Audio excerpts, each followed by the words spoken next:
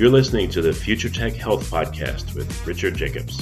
Until I reached age 40, I never realized the obvious, that we all have medical issues, or we at least have a family member or close relation that had, has, or will have them in the future. Medicine and biological systems are the final frontier. Until we've conquered death, figured out how life began, cured cancer, and understood our purpose in the universe, there's a heck of a lot to talk about when it comes to our health. Future Tech Health means I'll be covering futuristic topics that are actually already in clinical trials, or even starting to appear on shelves or by prescription, or available for your own use. We dive deep into stem cells, CRISPR-Cas9, the science of sleep, epigenetics, medical testing, cancer, ketogenic diets, stem cells, aging, regenerative medicine, and more. My goal for you, the listener, is to learn from these podcasts. You may very well learn something that may change the course of your life for the better, steer you towards a new career, or give you insight into addressing a serious medical problem. Remember, however, this podcast and its content is informational in nature only. No medical, tax, legal, financial, or psychological advice is being given. If you enjoy the podcast, please listen, subscribe, like, and share it with friends. Thank you.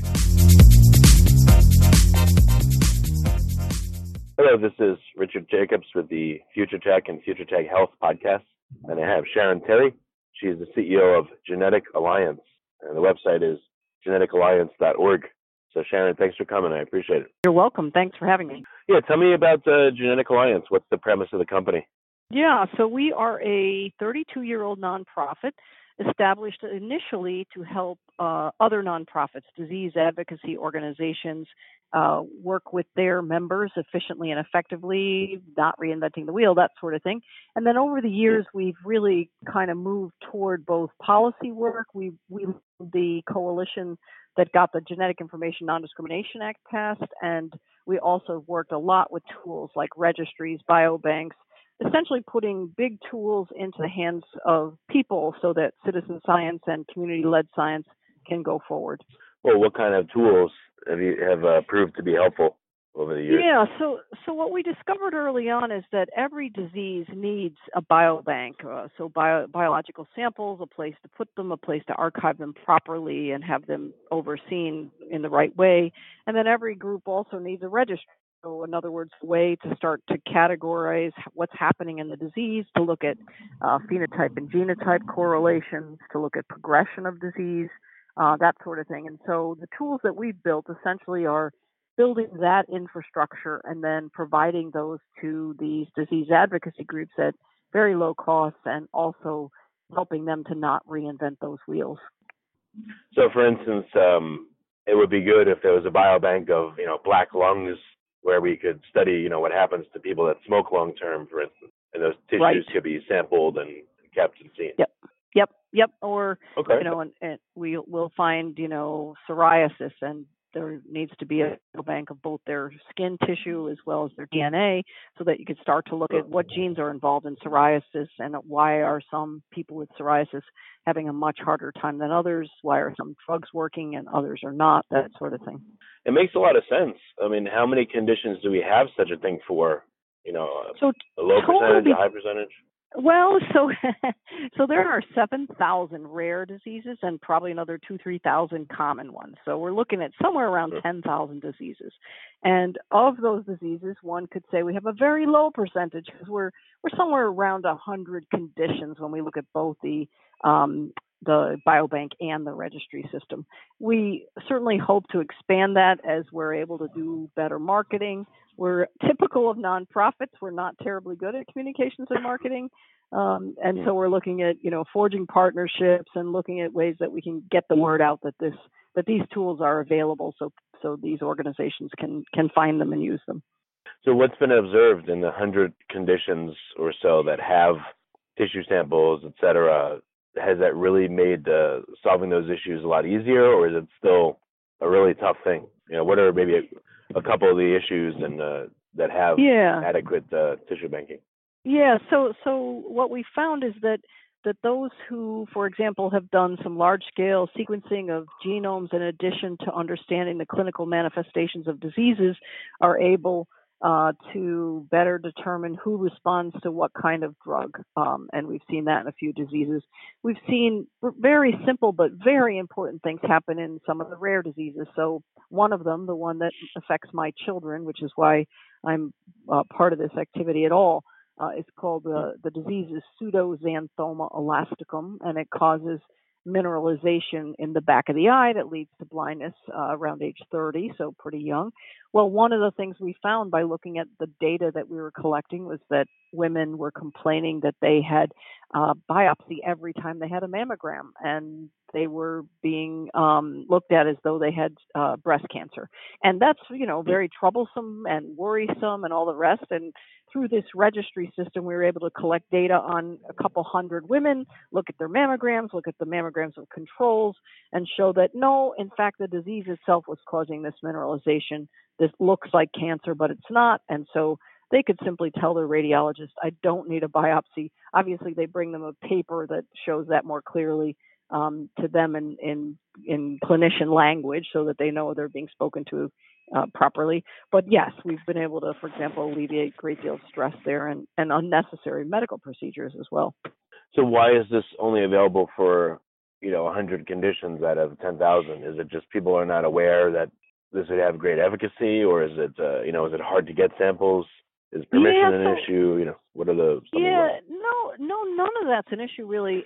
One thing I would say is that we have not done a good job telling the couple thousand advocacy groups that we work with that this is available to them. So, we spend a lot of time and energy and resources on building these infrastructures and then not a lot on communications and marketing about it being available. The second thing I would say is that some of the disease advocacy groups stay in the advocacy arena and really look at, how do I support the people with this disease, and don't come to a place where they start to think about, well, I could actually accelerate research if I collected clinical evidence and biological samples, that sort of stuff. So there's a number of groups who have not kind of gotten to that level yet. And so we actually coach them so that they can get ready to do the kinds of things that we've been doing. What's the process for, for getting permission and then for banking the materials? Is it expensive and time consuming, or is it all pretty simple to do? Yeah, so that's a great question. The first times that we did this, it was very expensive and very time consuming. And now we pretty much have an add water and serve process. So we would give, any disease group that came to us or any community that came to us, all the template documents they need to consent the people. We give them the kits to get the collection of saliva or in the old days blood, and still some people do collect blood. We have all the mailers, all that stuff is completely simple now, really add water and serve system. And we've made it so that it's kits. It's really kittable and real easy to do. Okay. What are the top conditions that, seem like, all conditions need attention, but, what are some of the biggest, baddest ones that need this? Wow, that's really a hard question. I don't even know how to answer that because, one might go to diseases that are lethal and kill children. That's pretty terrifying. On the other hand, there's, diseases that cause a lot of suffering and maybe not death, affect children, sometimes affect adults. So I don't really have a favorite. And that's a kind of odd thing about me. Lots of advocates work for one disease, and I really feel like we should be working on just systems that any disease could use, and then I'm not going to be the arbiter of which diseases use it, or even the decider. I'll just help anybody, basically. Well, it does seem that there needs to be some kind of Pareto. But you're right. It is hard. Someone may want to focus on diseases that affect children. Some may want to focus on cancer, because they know someone that's had that. Others, right. It could be, what are the most prevalent diseases, et cetera, that reduce quality of life. Right. Yep. And then what are diseases that don't get a lot of attention in the rare space? And basically, I believe there actually are enough advocates for enough diseases that lots of diseases get attention, and that instead what's needed is our tools that everybody can use. So when you're looking at a particular disease, again, where does this choice come from? It has to come from somewhere. Yeah, so it's really totally pushed by the mom or dad of the kid. So, the mom or the dad runs a foundation called the Ehlers-Danlos Society, for example, a disease you've never heard of, or I could say ectodermal dysplasia, or I could say progeria, or I could say psoriasis, and you'd recognize it. And those individuals who run those organizations come to us and say, can we use your tools? And so again, I don't make any decision about, well, I don't really think your disease is a priority. I just say, here's how you use our tools, and here's our really inexpensive way of using these tools. So the decision for prioritization is made by those individuals who have a passion for that disease and not by me. Okay. Well, what's been the response depending on the condition? Do you see a variation in it? More passion from some or others, or apathy, or, is it? Yeah. Is it equal? Yeah. So I would say the more rare diseases have more passion, more action from their members. Their patients are really driven. Nobody's paying attention to them, and so they all sign up. They all participate in registries and biobanking. When you get to diseases like psoriasis, like eczema, like certain large cancers, celiac disease, a smaller percentage of their populations participate.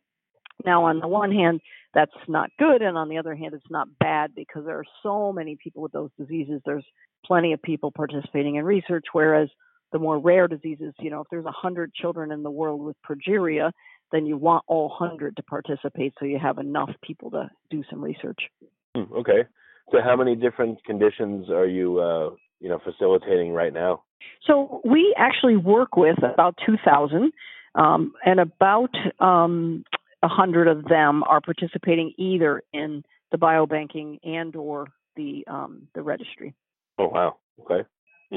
So, what do you see as the real stopgaps? You mentioned communication and marketing multiple times. Is that because of a lack of money? Is that because of a lack of skill? Or no, it's a lack of money. Yeah, we're a nonprofit.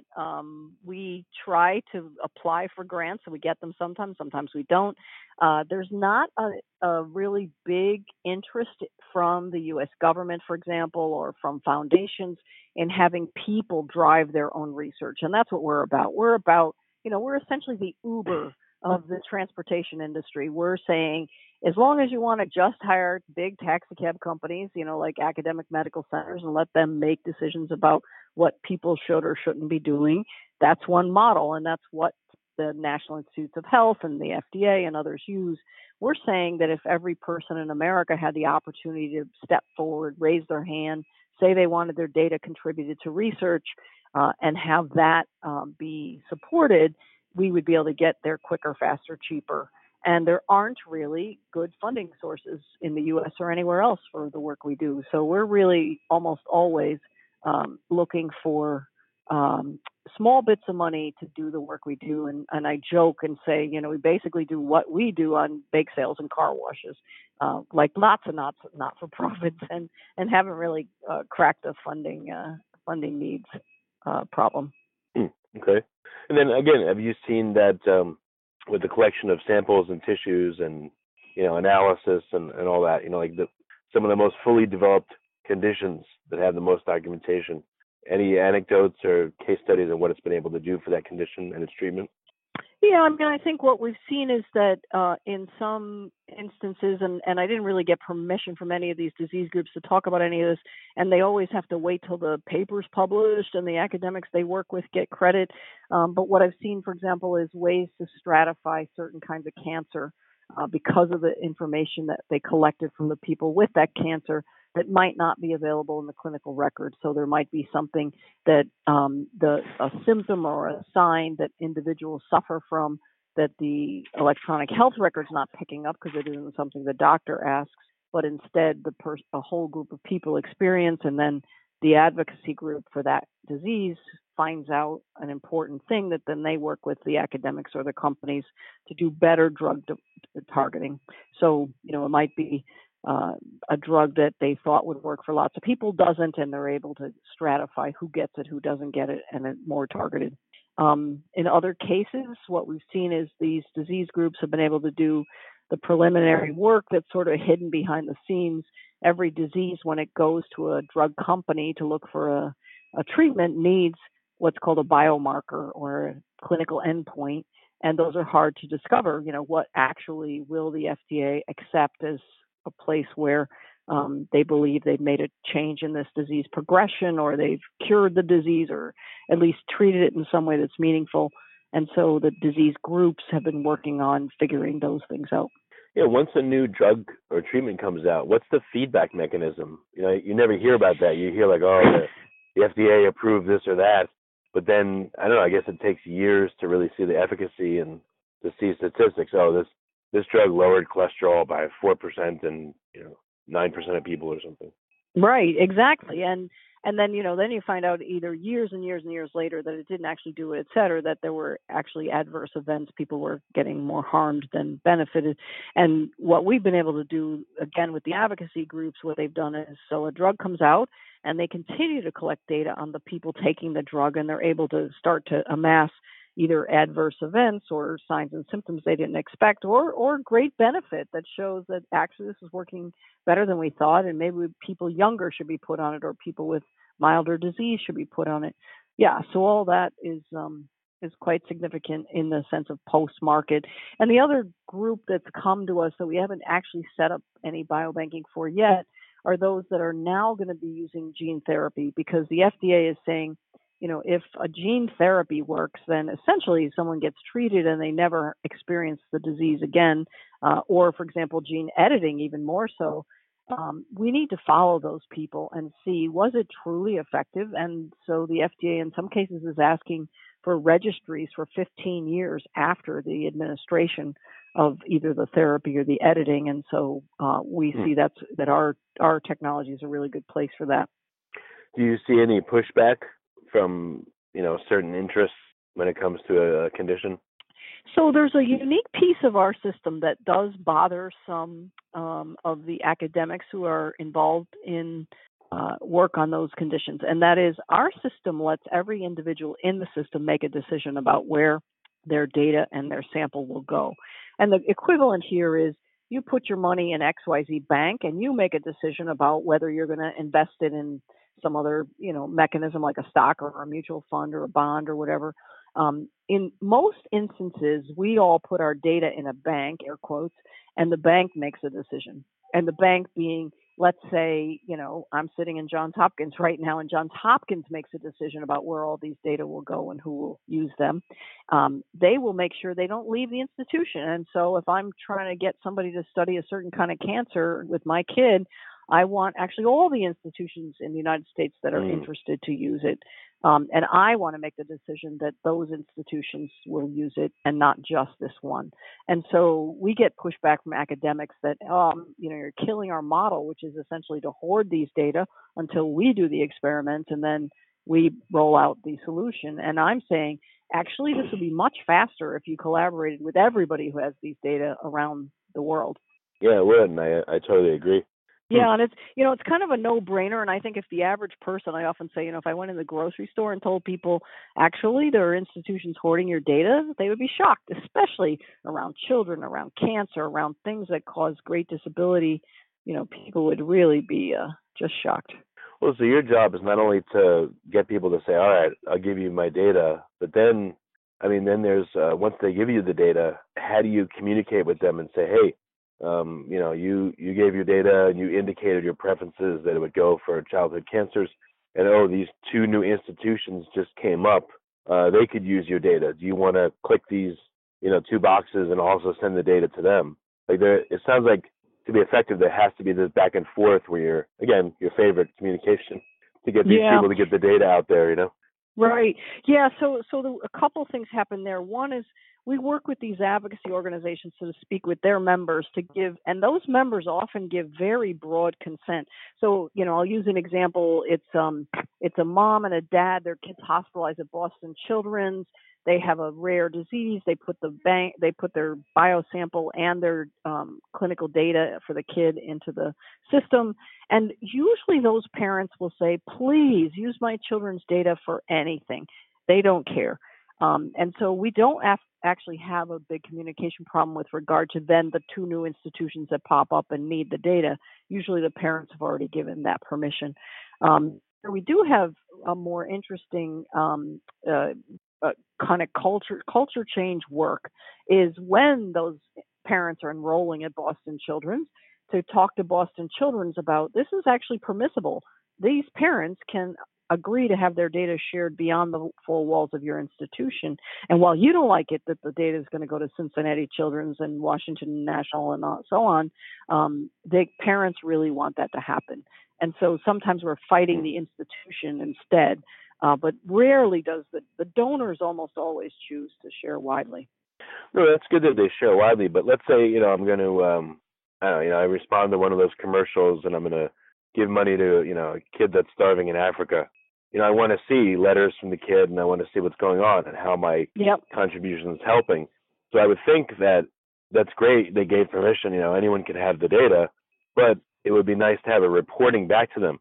Hey, your data was used by these 7 initiatives this year, and one of them led to this new protocol. Like, I think that would help by word of mouth to get other people to do it, and it would make those people happy, and it would be good. I don't know if you do that. I don't do it, but the disease groups do. So, in other words, the National Psoriasis Foundation, the Ehlers-Danlos Society, whoever's in charge of that disease group absolutely does that. Yep.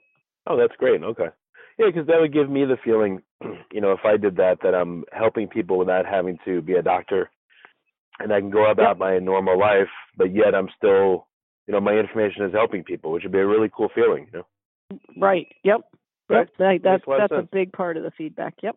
So what's coming up over the next 1 to 5 years that you're excited about? What's happening and what are you working on?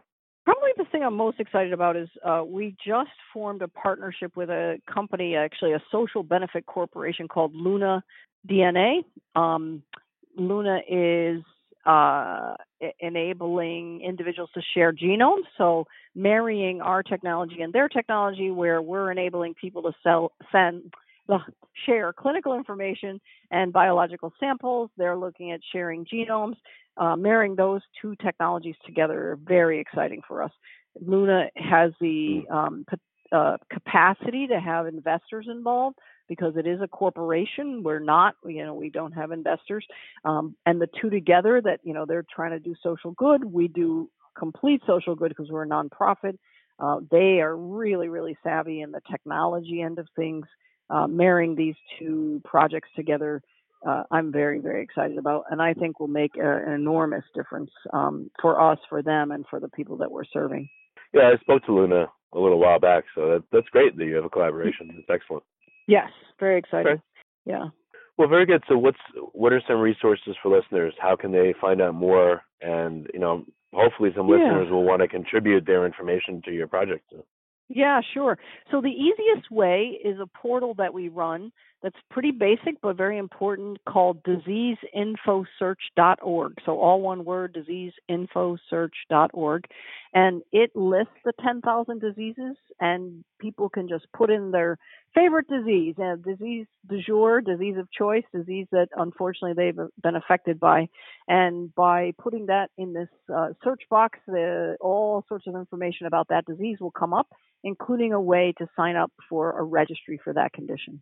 Okay, that's great. Yeah, I just pulled up the site. Okay, diseaseinfosearch.org. I got it. Yep. Well, that's great. Well, Sharon, I appreciate you taking the time. I know you've got personal matters to attend to right away, but thank you for doing this. It's been good. You're welcome. Thanks very much for your questions and your good work.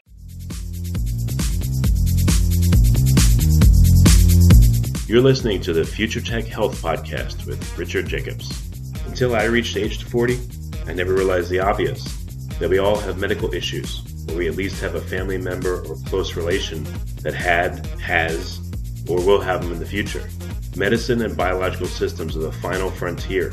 Until we've conquered death, figured out how life began, cured cancer, and understood our purpose in the universe, there's a heck of a lot to talk about when it comes to our health.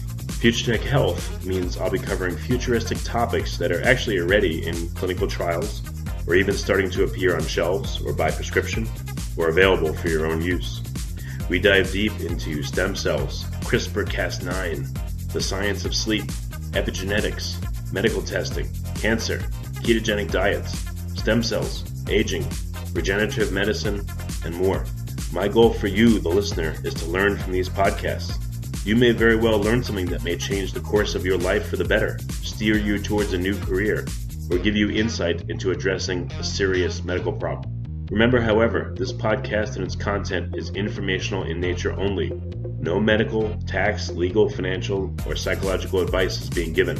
If you enjoyed the podcast, please listen, subscribe, like, and share it with friends. Thank you.